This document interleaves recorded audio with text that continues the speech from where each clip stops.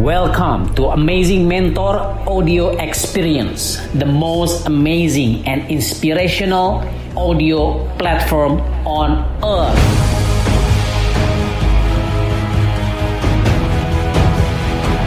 Happy listening. Yang pertama, saya sambil contekan. Yang pertama, kalau Anda ingin jadi pribadi yang berpengaruh, yang pertama Anda harus pelajari dulu, perhatikan orang-orang yang berpengaruh. Anda harus punya role model, Anda harus punya goals, Anda harus punya bench player gitu ya, bench person. Siapa yang Anda ingin jadikan contoh?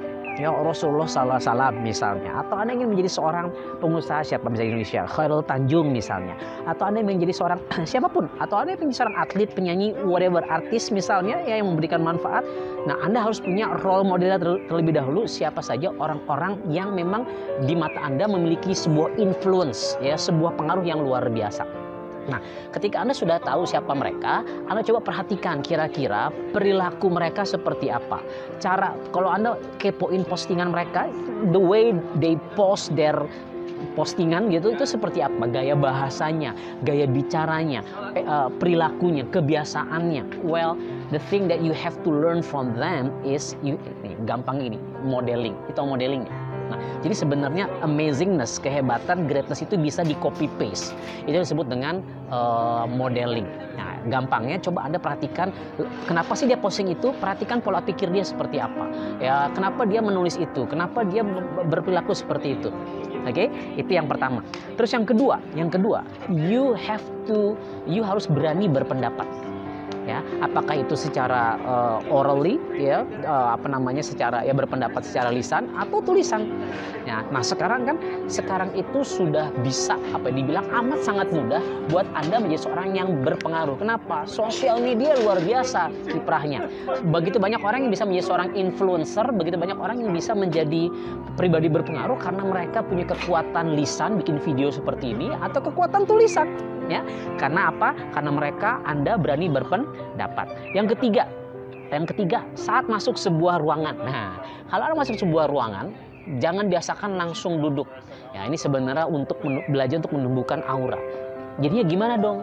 Nah, maksud saya, Anda coba lihat situasi, kondisi, cari posisi yang paling menguntungkan, ya, cari tempat yang paling kira-kira mungkin di situ ada guru Anda, ada orang yang memang lebih hebat daripada Anda. Anda coba cari posisi untuk dimana Anda bisa belajar lebih dan coba untuk bisa memberikan pengaruh lebih luas lagi untuk orang sekitar Anda. Ya, ingat, Anda hanya akan menjadi seperti apa orang-orang di sekitar Anda. Ya, burung iprit gitu ya, burung gereja, burung kuntul gitu, itu hanya akan terbang bersama burung-burung tersebut gitu. Burung elang ya beda. Jadi burung hanya akan terbang bersama burung-burung yang bulunya sama.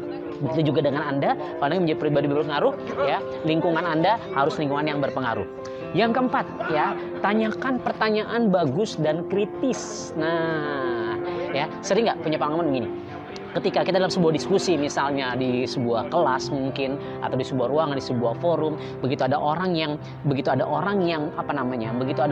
tiba-tiba bertanya dan ternyata pertanyaannya kok luar biasa, langsung sepertinya dia tuh punya pengaruh yang baik.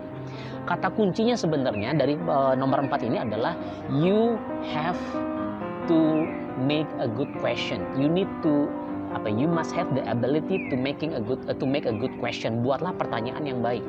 Ya, karena menjawab pertanyaan itu pinter, tapi membuat pertanyaan yang baik, that's genius.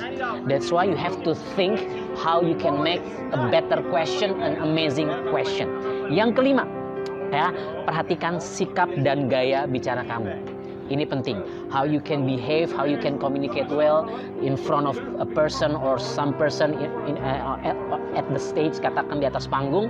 The way you communicate, the way you can speak, the way cara Anda berbicara, berkomunikasi, itu akan sangat menentukan wibawa Anda, sangat menentukan how you can influence more people and more people every day. So there are 5 steps how you can become more influence people.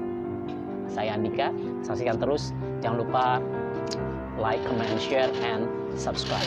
See you, bye-bye.